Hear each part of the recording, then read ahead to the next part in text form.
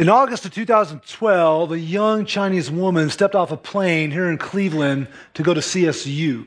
And she was raised in a pretty traditional Chinese family. And in a traditional Chinese family, what's really significant and highly important is the parents and the parents' desires. And there's great responsibility put upon the kids. And so they're expected to really honor and obey and listen to the parents all the way into adulthood. There's a high amount of value put on getting high grades, being accepted into outstanding universities, and getting advanced degrees. And so when she came here to CSU, she arrived both grateful for the opportunities and sacrifices that her parents had made to get her here, but she also felt a tremendous amount of pressure to succeed, because any failure or success would either cast a very good or bad light on her entire family. And as I was talking with her recently, she shared that oftentimes the family felt like it was more about responsibility than it was about relationship. And as she stepped off that plane, she was in a place in her heart and mind where if she wondered if her purpose in life was all about achievement. It's all about what I have to achieve. Well, if you were her, how would you be feeling? And what would you be thinking? In fact, have you been in that place where what you envision her thinking and feeling with that kind of pressure, have you been there before? Where you felt like there was a high level of pressure to succeed, and your worth and your value and significance was going to be based on that. Well, I would just want to, if I had an opportunity to sit with her and talk with her, what would I want to say? What would you say if you just could sit with this girl and say, I want to share with you from a Christian worldview something that may help? What would you want to share with her? I know I would just want to wrap her up in a hug, right? And I would just want to say, look, there's a God who loves you. He made you. He created you. He has a plan for your life. And here's the beautiful thing. You don't have to try to achieve his love at all. You don't have to try to work for it. You can't earn it. You just need to receive it and embrace it and walk with it. And if she would let me, I would share with her the gospel of Jesus. And I would talk about how God's love sent his son to the earth to die on the cross and be raised from the grave out of his expression of love for her. That's what I would love to do. But here's the reality, and this hurts. A lot of people, maybe some of you right now in this room, some of you watching online live this moment, here's the reality. A lot of us are living that same dynamic spiritually. Like, we think that we have to achieve a moral success, or we have to achieve some sort of level of religious activity. Like there's a religious, report card that we have to get good grades in order for God to love us, to forgive us, to somehow be good with us. And as you learn and read the Bible, you realize that's the furthest from the truth. You've got a God who just immensely loves you, and he directs his love at you. And the God of the universe, the one who spoke everything to existence, wants to interact with you in a relational way. He's not sitting back waiting for you to achieve certain religious marks, and then he'll engage you or give you any of the things you need spiritually. And really what we're saying here is God is inviting us into his family. He wants you to experience him through relationship, not religious achievements. And this is what we're going to look at today as we continue in the new series that we started last week through the Apostles' Creed. We're going to look a little closer at God's relational nature. And we started last week by looking at belief. We're saying belief is not just knowing. It's not just this intellectual awareness. Belief is a personal trust in what you've learned or who you've learned about. So last week, we declared our belief in the one true God who's creator of everything in existence. And if you weren't here, I just encourage you to go back, look at last week or watch last week online. Also, make sure you guys are getting the green workbooks that we're handing out, that you can follow along in the 3 personal devos, the family weekly worksheet, and your life group discussion guide to really engage everything we're talking about. And today, as we continue, we elaborate on God not only being high and holy, the Almighty One who created the heavens and the earth, but also this God who's close and relational. Last week we said because we believe in God Almighty, creator of everything in existence, we can walk with security and meaning and purpose. And today we're rallying around this big idea that because we believe in God the Father, we can have an ever-growing relationship with God. With that being said, let's read the Apostles' Creed together and then open our Bibles to look more closely at how believing in God as Father transforms our lives. And before we read the Creed, just a reminder that there are various versions of the Creed because the Creed is not infallible. Only the Bible is without error. Only the Bible is infallible. And there's going to be lots of words that are trigger words for you or curiosity words. We're going to be spending the next 12 weeks unpacking those things. Did Jesus really go to hell? What does communion mean? Who are really the saints? What do I do with this church piece? And we'll be talking about that in the weeks to come. But I invite you right now, it's in your program on the back, it's on the screen, to just read through the Apostles' Creed together. I believe in God the Father Almighty, creator of heaven and earth, and in Jesus Christ, his only Son, our Lord, who was conceived by the Holy Spirit, born of the Virgin Mary, suffered under Pontius Pilate, was crucified, dead, and buried. He descended into hell. The third day he rose again from the dead. He ascended to heaven and sits on the right hand of the Father Almighty, from whence he shall come to judge the living and the dead. I believe in the Holy Spirit, the holy Christian church, the communion of saints, the forgiveness of sins, the resurrection of the body, and the life everlasting. Amen. It sounds like a few of you have done that before. And again, like I talked about last week, part of our hope and goal is that if you're very familiar with the Apostles' Creed, that through the Bible teaching over the weeks to come, you'll have a refreshed, renewed, and maybe some new understanding of what's in it, because it's just a summary statement of what Christians believe. And for those of you who are not familiar with the Apostles' Creed, that you'll develop a sense of appreciation for this great tool, this great resource to help us capture core, critical Christian beliefs. Before we move any further, let's go to God in prayer. Well, God, thank you so much for the early church fathers who captured biblical concepts into a summary statement that has lasted for over 2,000 years. And Father, we're grateful that when we say, pray, read through the creed, we're merging into 2,000 years of brotherhood and sisterhood with our Christian family. We thank you that this document can help us learn more about you and be a mechanism to remind us who you are and what the Bible teaches about you. God, I pray that wherever we're at in our spiritual journey, that those in this room, those watching online right now, will take one step closer to you, grow in you, Lord.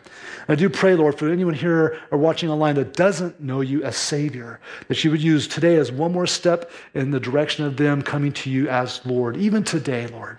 And so thank you for this opportunity to learn together as we open your word. In Jesus' name, amen. Well-known author, pastor, and theologian A.W. Tozer, in his book, Knowledge of the Holy, said this: what comes into our minds when we think about God is the most important thing about us. Your view of God shapes everything in your life. It shapes how you spend your money. It shapes how you view relationships, shapes how you walk each and every day and the sense of value or worth or importance that you have. It really shapes everything about us. And if we think of God as a distant, impersonal deity, then we will not feel close to God. We will not feel accountable to the sins in our life. And we will not feel that deep sense of identity that God has for us. But if we see God as he's made himself known, as a God who is near to us, involved in our lives, then we can experience a sense of intimacy with God, identity in God. And this identity is rooted, and this is very important, our identity in God is rooted in how God sees us, what God thinks about us, not how you think or feel about yourself, not how others think or feel about you, and definitely not how your successes and failures in life keep you in this tension of how good or rated you are in life in general. And so God has many names in Scripture, such as Lord, Creator, Judge, Master, the Almighty One of Israel. But there's another name that he invites us to call him, and it's Father. It's how God wants us to relate to him. So I know that father is often a trigger word for some people, right? We've all had different kinds of father experiences. We don't want to make the classic mistake of imposing whatever flaws or failures our earthly fathers had upon the heavenly Father. because God the Father is a perfect Father. He'll never abandon. He'll never abuse. He's not apathetic. He's not passive. He's interested in us. He's involved in our lives. And He's available, and He's present, and He's accessible. And the Creed articulates this biblical teaching when it says we believe in God the Father Almighty. And those two words come together with precision and power. Father Almighty. Because it conveys the relational piece that God wants us to connect with Him as. Father. But it also relays the reverence piece. He's still God. He's still the one who made everything that we need to obey and respect and have reverence for. So it's Father Almighty. What a beautiful combination of those two words. And there are numerous Bible verses where the concept and the metaphor of Father come to life, but I just want to take two verses today. And just like a little towel with water, just kind of wring it out a bit to help deepen our understanding of how we can see God as Father and how we can interact with God as Father and what we have because God is Father. And so those Bible verses are found in 1 John, and I invite you to turn there, 1 John chapter 3, verses 1 through 2, just 1 and 2. And just a reminder, this is the BYOB church, man, bring your own Bible, right? We put the words on the screen for you as guests and for those of you who might have forgot. It's so critical to your spiritual growth that you've got a copy of God's Word for yourself that you can look at, that you can read, go like, okay, that's what it says, or a Bible application that you interact with and you can take notes because we want you to be students of the Word. We don't want you to hear something and walk out of here and later be like, wait, where was that? What did we look at? What does that mean? We want you to look at it yourself. And so in 1 John chapter 3, verses 1 through 2, here's what we find. See what kind of love the Father has given to us, that we should be called children of God, and so we are. The reason why the world does not know us is that it did not know Him. Beloved, we are, say this with me, God's children. Now, and what we will be has not yet appeared, but we know that when this is reference to the second return of Christ, when Jesus appears, we shall be like Him because we shall see Him as He is. Because we believe in God the Father, we can have this ever-growing relationship with God. And I first want to look at the depth and the significance of this relationship. So look at 1 John 3:1. It says, see what kind of love the Father has given to us. See what kind of love? Well, it makes us ask, what kind of love is this? Because God's love is different than human love. Human love is great. The love we feel for our friends, our spouses, our kids is amazing. But God's love for us is a whole other level. And the kind of love that we experience oftentimes is related to, sex, relationships, friendship. The love God has for us is not based on those things. It's at a whole different level. And so we know that this word agapao, which is a verb, or agape, which is a noun, is the love in the original language that God has for us. And this is a love that is deep and divine. It's unselfish. It's a benevolent love. And here's the kicker. It's a love that joyfully and willfully loves the unlovable and the undeserving. Like, just wrap your mind around this for a second. A lot of times we might find ourselves feeling like we're pretty good people. But if we were put in a position to stand next to the holy God of the universe who made everything, how good do you think we would feel in that moment, right? And so when we think about the rebellion in our heart, when we think about the way we think by default and the choices we make and the rebellion that just wants to, live in our spirits, when we stand next to God, we realize we are actually unlovable creatures. And we're undeserving of God's love. We don't deserve the love of a perfect, holy, heavenly Father. But He loves us. And God not only loves us in this way, this agape, He embodies that love. God is love. That's what the word says. And so God is this agape. It's His nature, and He directs that love to you because you are the object of His love. And so when we come to this place where we grasp our sinfulness and our rebelliousness in contrast to God's holy character and his need to punish sin, we're overwhelmed that God would extend the kind of love to us that he has.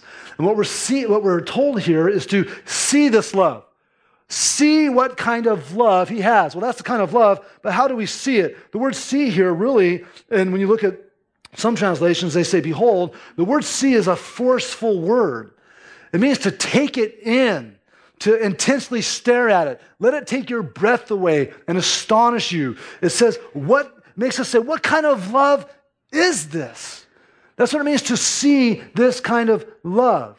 And this is a love that he's given to us. So I just want to do an exercise for a second. When you think about the love that the Father has given to you, as an undeserving, unlovable creature at times, and you think about God's love for you, what do you think and how do you feel about that?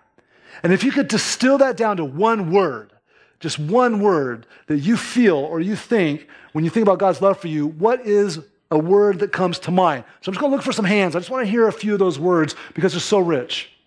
Thankful, okay? Undeserving, absolutely. Over here? Amazed. Say again? Amazed, okay? Anyone up there? Humble, okay? Up here? Shy, okay? Okay, well, yes? Miracle. Everlasting, absolutely. We go on and on and on. When you distill that love down. Like for me, the word that comes to my spirit most, I'm just overwhelmed. Just overwhelmed. Like I don't have a file folder for this kind of love. Like there's nowhere I can put where I can fully wrap my mind around like, why do you love me the way you love me? Why do you even waste your time on me is sometimes what it can feel like. And so I'm overwhelmed by God's love. And this is the love that the Father gives to his children. We don't earn it. We don't try to get a place where we try to deserve it. And as we look here, it says that this is the love that the Father has given to us. One translation says lavished upon us. So this means that God has generously and extravagantly poured out his love upon us. Aren't you grateful? Aren't you thankful that God's love is not based on performance? It's not based on performance or by us saying a creed or us trying to be, moral. It's offered strictly out of God's character. It's his initiative offered freely to undeserving people by a God of great grace. And because of this, because we believe in God the Father Almighty, we can have an ever-growing relationship with the Father. Now, what we call God says a lot about how we understand him. Can you find yourself today authentically and accurately calling God Father? Christian pastor, professor, and author J.I. Packer, in his book, Knowing God, says this. He says, if you want to judge how well a person understands Christianity, find out how much he makes of the thought of being God's child and having God as his father. If this is not the thought that promotes and controls his worship and prayers and his whole outlook on life, it means that he does not understand Christianity very well at all. This is a core critical Christian doctrine, to see God as Father. And so the Bible does speak as God as Father, but when we hear that word, we're not talking mythologically like Zeus or anything like that. We're not talking biologically that he, physically, begot us, but we're talking about God as Father in the sense that he's over humanity. He created us. He provides for us. He protects us. He loves us. He disciplines us.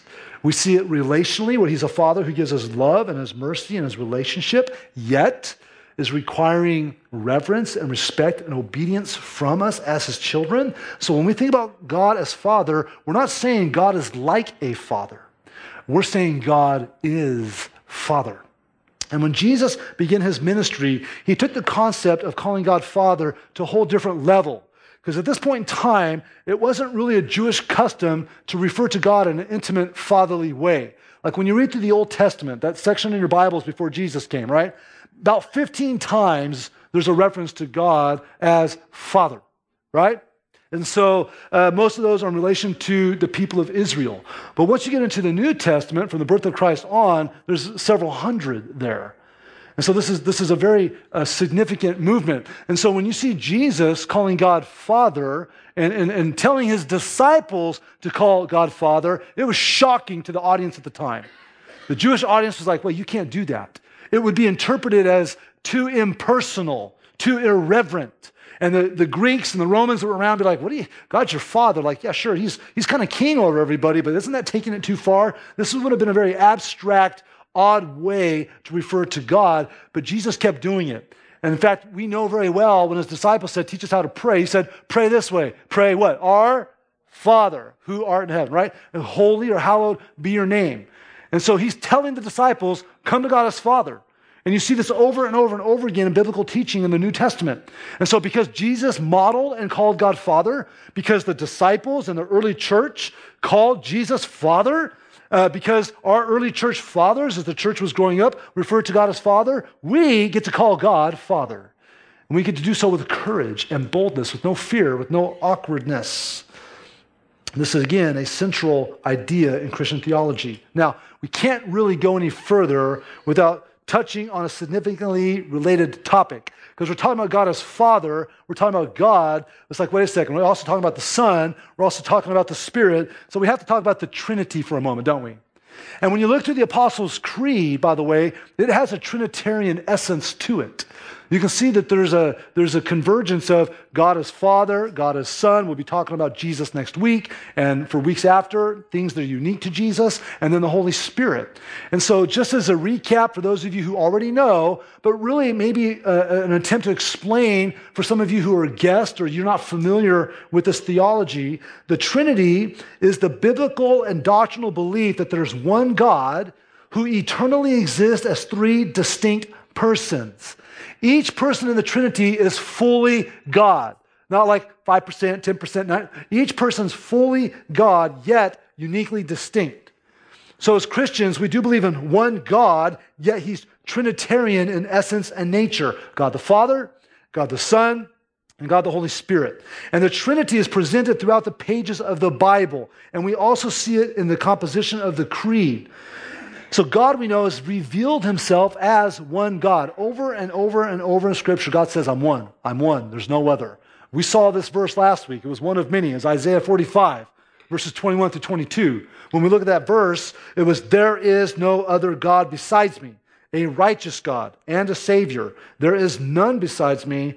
Turn to me and be saved, all the ends of the earth, for I am God and there is, say it with me, no other. There's no other God. Yet, as we read through Scripture, we see divine attributes, divine references to God the Son, Jesus, God the Holy Spirit. And that's a whole other message. But you see that the Father is God, the Son is God, the Spirit is God. And we need to deal with this. Christianity is not polytheistic. We don't believe that there's three different gods up there. We're not modalistic. That God has three modes, like a little, electronics device with three switches, right? Today, he's the Father. But later on, he's going to show up, he's going to turn on to the Son. And then after that, he might come the next day as the Spirit, depending on what day, No, it's not three modes of God. It's not three different ways of looking at God. It's not segmentism, where God kind of has like three compartments, and one compartment's the Father. No, it's one God. But he exists in this relational Trinitarian essence known as the Trinity. I know it's a brain spin, right? Like it just defies everything in us. Well, how does that work?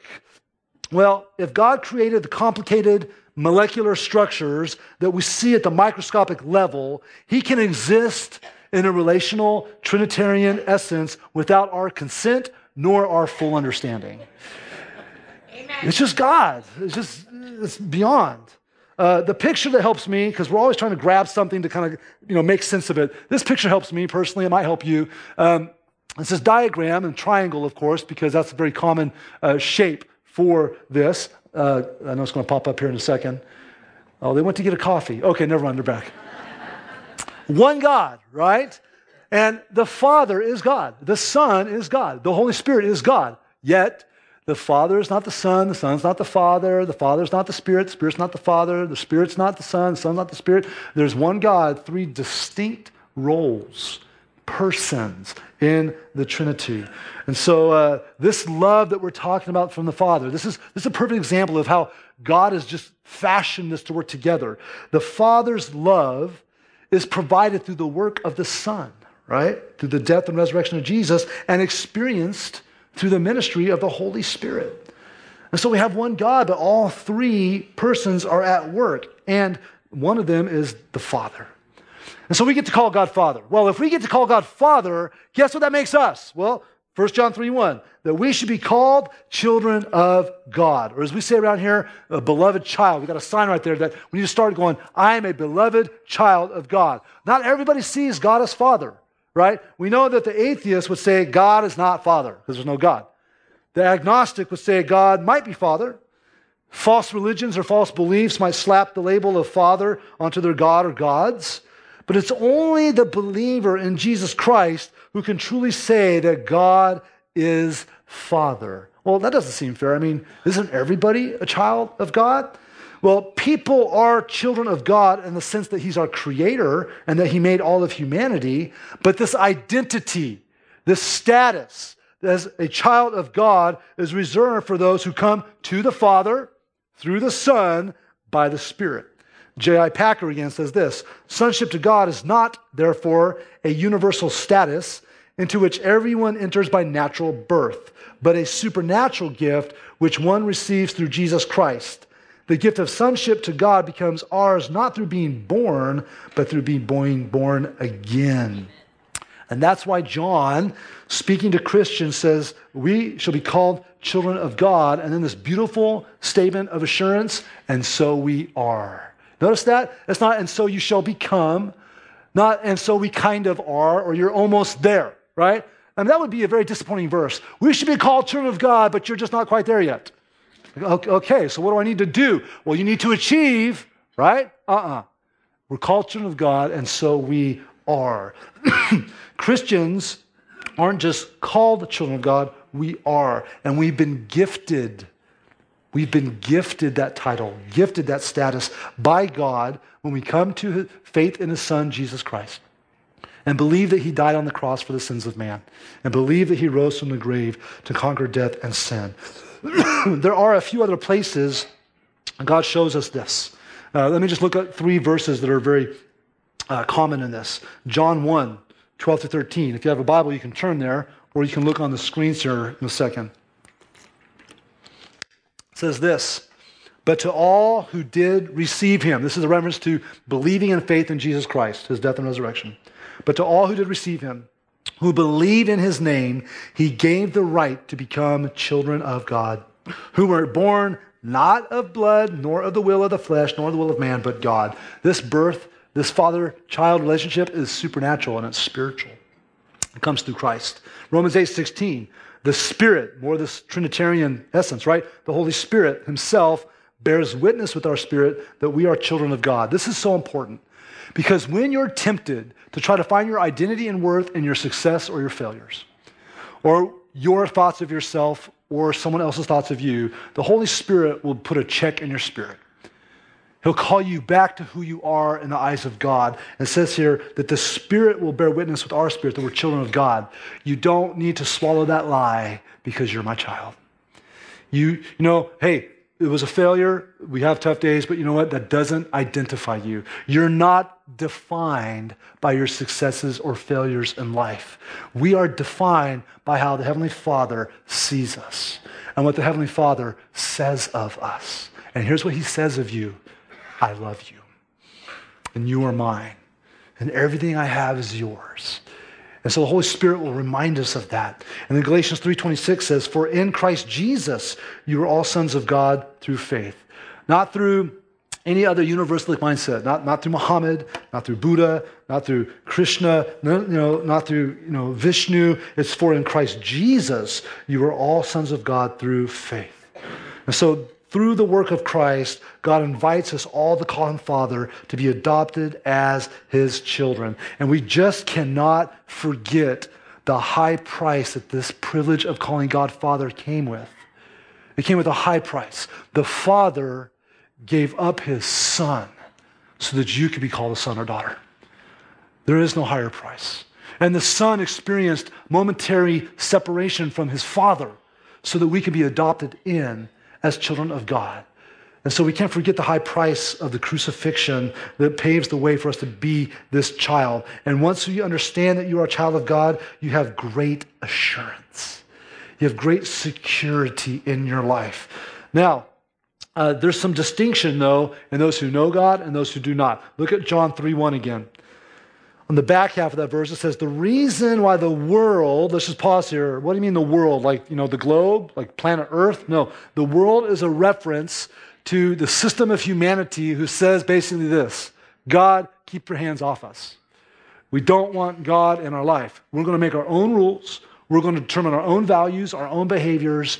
Stay out of it. That's what it means by the world. It's a system of humanity that rejects God and doesn't want him in their life. And so the reason why the world does not know us is that it did not know him. Did not know him. And so we know that God's love has turned rebels into family members, sinners into sons and daughters. But the world doesn't know that, nor do they want to. So those in the world reject Christ. They reject and resist the Lord drawing them to himself, and therefore they remain strangers to God. But God knows them. They're just missing out on the beauty of knowing God. And maybe you're sitting here, maybe you're watching online, you're going, that sounds a little bit creepy because I think that's where I'm at. I think I'm in the world. The world has fashioned my belief system. The world is determining what I think and feel. God's calling you to an accurate understanding out of the world's distortion of love to his love. He's calling you into his family. So we need to know the Lord. But those who do not, they don't know not only God, but they don't know what to do with us. And you've felt this tension if you're a Christian. Because maybe you work with, live next to, have family members who aren't Christians. And there's certain topics now that are off, they're taboo, right? What is that tension? Well, they don't know you. Not know as in like they don't know your name. They don't understand what you have with God because they don't know him. And then we live in that tension. We live in that tension and a little bit of that hostility because the world says, don't want God. I don't understand who you are or why you're doing what you do. And then they attack, right? And so that's, God's speaking to this and that dynamic. And so the world doesn't know this love or this relationship. They're blind to it. So what's our prayer for them? God opens their eyes. And God draws their heart to himself and that their ignorance becomes insight. And how do we play our part? We love them well. We share Christ when we get the opportunity. And we live a life that's honoring our Father. And so for those who know God, we have this relationship with the Father, and here's the beautiful kicker to this relationship. It's ever growing.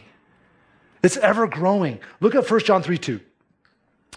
Beloved, we are God's children now, and what we will be has not yet appeared. But we know that when he appears, we shall be like him because we shall see him as he is. What I love about this is Christianity is not about a moment of conversion where you say, you know what, I'm going to believe in the death of Jesus for my sins. I'm going to believe he rose from the grave. I'm going to step into faith. Now I'm done. I'm done. Check the box. I'm good to go. Where's the pizza? You know what I'm saying? Like, this isn't the Christian life. Once you come to Christ, once you've been converted, it begins this journey of growth and transformation and development, and God has more coming. Like, this is the beautiful thing. For the child of God, there's more to come. There's more to come in this life and the next. So we're children now, and what we have will be has not yet appeared. When Christ returns and judges the heavens and the earth, judges the people, and hits reset and remakes the heaven and earth, and we get to go into eternity in heaven, there's things that are going to happen, and we just haven't got there yet. What we will be has not been seen, and we get glimpses of it in the Bible. For example, our bodies. We're going to have our bodies transformed into resurrection bodies. So the flaws of these bodies will go away. Whatever sickness, ailments, limitations you have, no more. Got a limp, got a bum leg, got cancer, whatever it is, it's going to be gone. I'm not going to need glasses, nor are any of you who have glasses on. We'll be able to see perfectly. Now, I don't know which way this works. I'll either have hair or you'll be bald. Whichever, I'm thinking bald maybe, So since, baldness is dead follicles, we'll probably have hair. I'm going to have an amazing mane. going to be like a lion, you know. Guys, listen. Our Father has unrevealed gifts waiting for you. Waiting for you. He sees what's coming. We don't see it yet. And if you're a parent, you get that. Like as a dad, like, okay, I've got 2 teenagers, I got a 3rd grader, like my oldest, my son. Like I knew, when he was 2, I knew at some point, like this kid's going to get a license probably someday, unless Jesus comes back or we just never give him one. Whichever way it's going to work. But at 2, I'm not thinking about that, but I know it's going to. I know it's coming. It's on reserve until he's at a place where that gift is ready to be released and then dealt with, right? Like if that's what we do as parents, like all of you that have little ones, you've got like there were these series of things that you released, responsibilities, blessings, gifts, privileges that you had on hold until they were ready to get. God the Father is the same way. He's just got stuff waiting for us. And as we get closer, we learn more and more about that's going to be like. But I feel like there's just going to be this big curtain removed. And it's like, ta-da, here's what I have for you. And we'll be like, yes, So he's got things waiting for us. This stuff is coming, but we don't know what it's all going to look like yet. And then not only that, it says, but when we know that he appears, we shall be like him, because we shall see him as he is. This is amazing because right now we have all these question marks. God, why did you let this happen? God, why did you not let that happen? God, why didn't you step in here? God, what do you really like? Can you really download something about the Trinity? Because I'm really struggling with this thing, Like we have question marks. If we look at this verse, there's going to be a day when those question marks about God go away. We're going to see God more fully. We're going to see him clearly. He's not going to be shrouded in mystery. We have a veiled understanding of God right now. We have a lot. When you study the Word, when the Holy Spirit's in you, you learn so much more about God as you trust him and just see him show up in your life. And as he lets the trials of life shape you a bit. So we have that, but at that point in time in eternity, we're going to see him more clearly. We're going to perceive him. This is what the language means here in the original. We're going to see him clearly and perceive him for who he is. We're going to get the Trinity. We're like, okay. Didn't see that angle. That's good, okay? That's where we're going to be. Now keep in mind, it says we're going to be like him. It doesn't say we're going to be him. For example, in heaven, will you know everything like that? Because that's a teaching. Like when you go to heaven, you'll know everything. Wait, time out here. There's only one being that knows everything, and that's God. So when I start to work that into my theology, I go, wait a second, God's going to, he only lets me see this much right now. He's way over here where he sees everything. He's going to move us from here to here, where we're going to know more fully. And so we're going to see him more fully. Here's the thing. I believe that heaven's going to be an eternity of discovery. Like there's going to be things to learn. It's fun to learn and grow. And so when we come into relationship with God the Father, it's an ever-growing relationship here, now, and in eternity.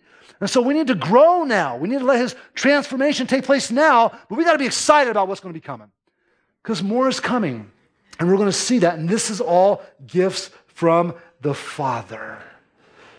And because we believe in God the Father, we can have this ever-growing relationship with God.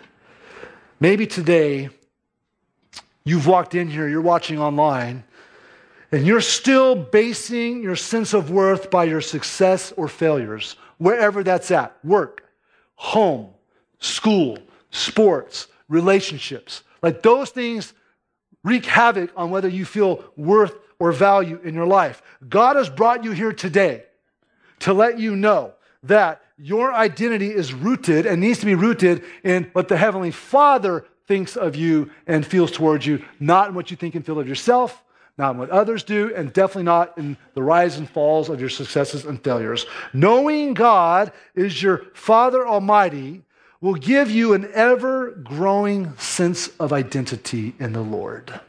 That's how that plays out. Maybe you've been striving to accomplish your own will in your life. Your job, your money, your possessions, your boyfriend, your girlfriend, your friendships, your pursuits, they're all self-focused. They're all about what you want when you want it. It's a means to an end. It's all about your personal happiness. Many of us have learned this lesson already. Try to save yourself from learning it the hard way. At the end of the day, if that's what you're trying to do, impose your will by using all those things, you're still not going to be happy, and you're always going to lack a sense of purpose. That's why you get the more money, and then you think, I just need more money. And that's why you get the nice stuff, and then you think, I just need more nice stuff. And that's why you get the person that you needed, and then they lack something, or you just want them to. It's just a never-ending cycle. Here's why. Because God has created us to fulfill His will, not ours. And so God's brought you here today to let you know that you've been created to fulfill your Father's will. He doesn't exist to fulfill your will. And so knowing God is your Father Almighty will give you an ever-growing desire to accomplish His will in your life. And in turn, that gives you a great sense of purpose and value and worth. You know, life has its ups and downs. Maybe lately you've been experiencing more downs than you have ups. God brought you here today to let you know, or to remind you, that He is your Father. And He sifts and holds all things in His hands, that He's sovereign.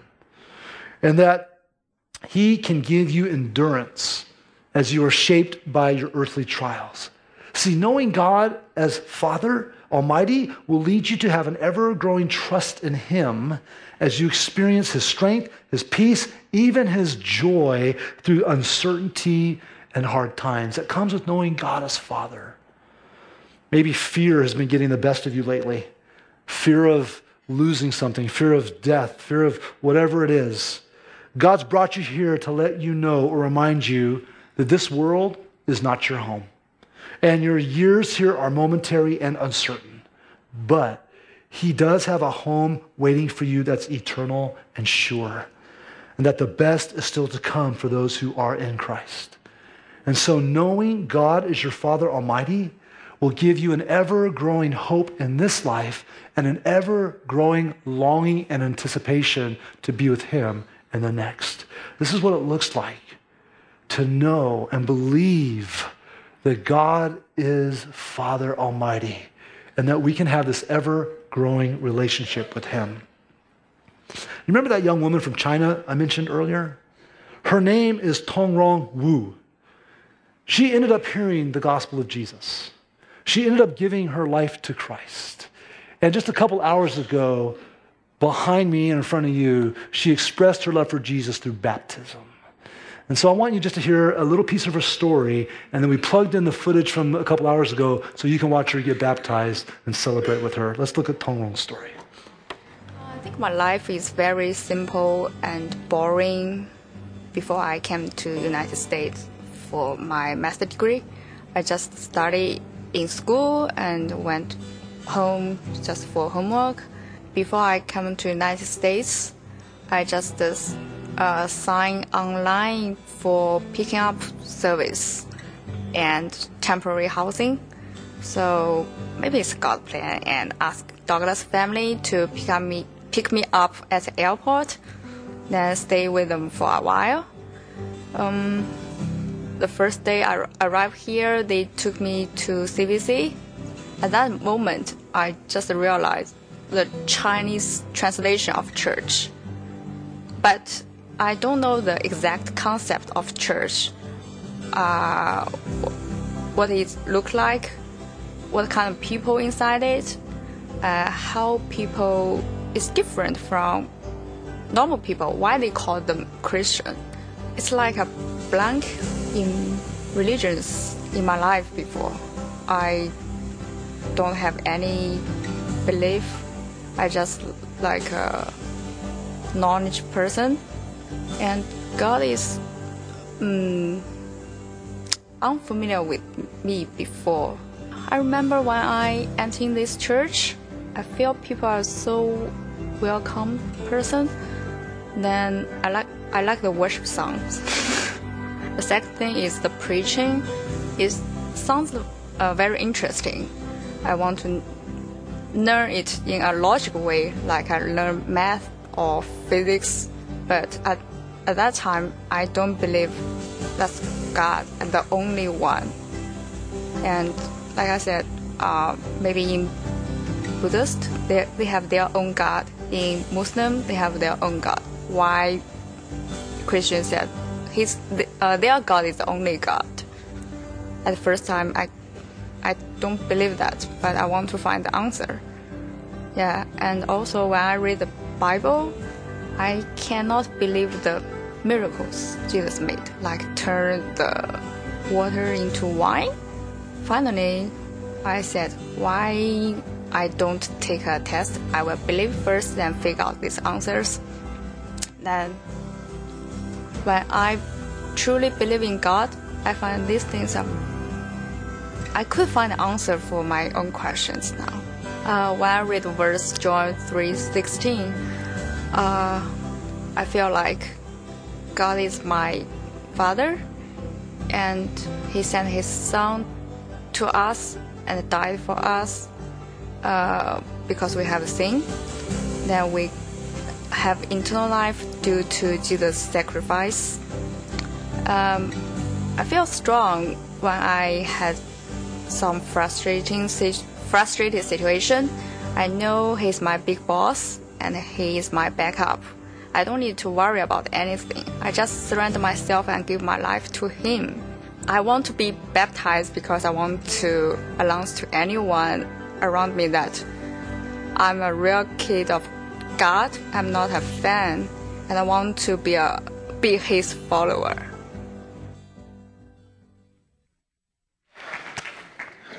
I know He's my big boss. I love that.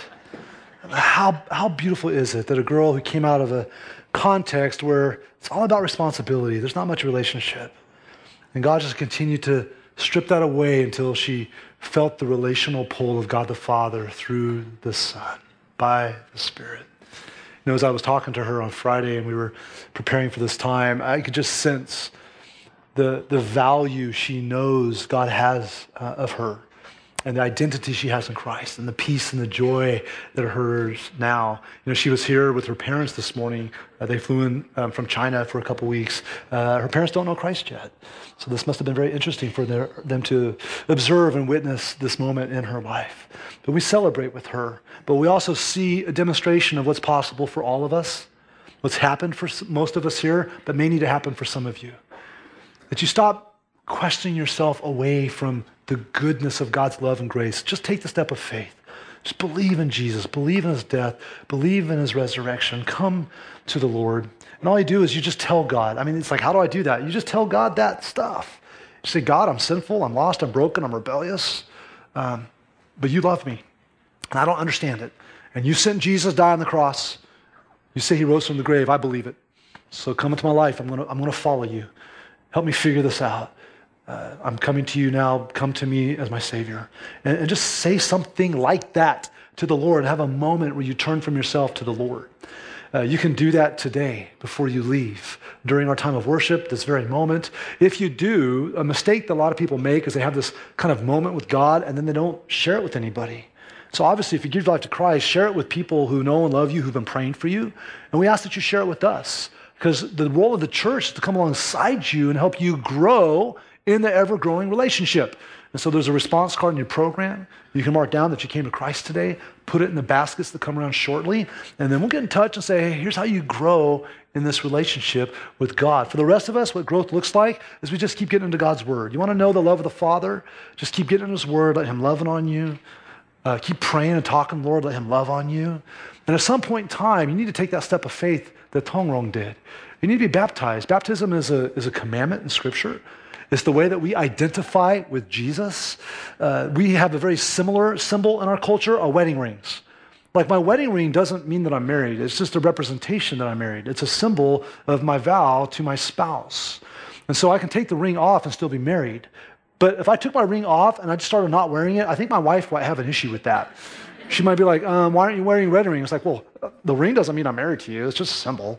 No, there's significance in the symbol. So some of you have been doing that with baptism. Like, oh, I know Jesus. I don't need baptized. Really? Well, if your spouse has got issue without the symbol, I mean, I think God's got issue too. Whatever fear, whatever hesitancy has been stopping you from just expressing in gratitude and obedience that you love Jesus, don't let it delay you any longer. Our next baptism is in November. You can go online to cvconline.org, get on there, fill out the baptism forms and get lined up, and we'd love to help you express your love to Christ, your love for the Father. One other sidebar, just an opportunity to serve. The ministry that was so instrumental in Tong Wong's life, there was really two things instrumental, but the ministry, International Friendships, it's one of our partners. They come alongside these students and do Bible studies and just expose them to the Christian faith, but also the homes. And so whether it's a young adult who's being a friend or, a single person or a couple or a family that's invited these international students to, they pick them up at the airport, they hang out with them, they kind of adopt them into their life. The hope is that your relationship and your friendliness can open doors for the gospel.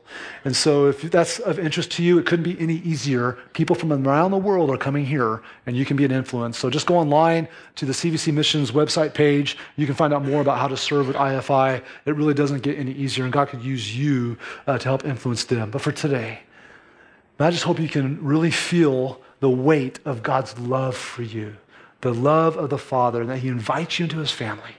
And so for those of us who are in His family, we celebrate and we worship and we're filled with joy.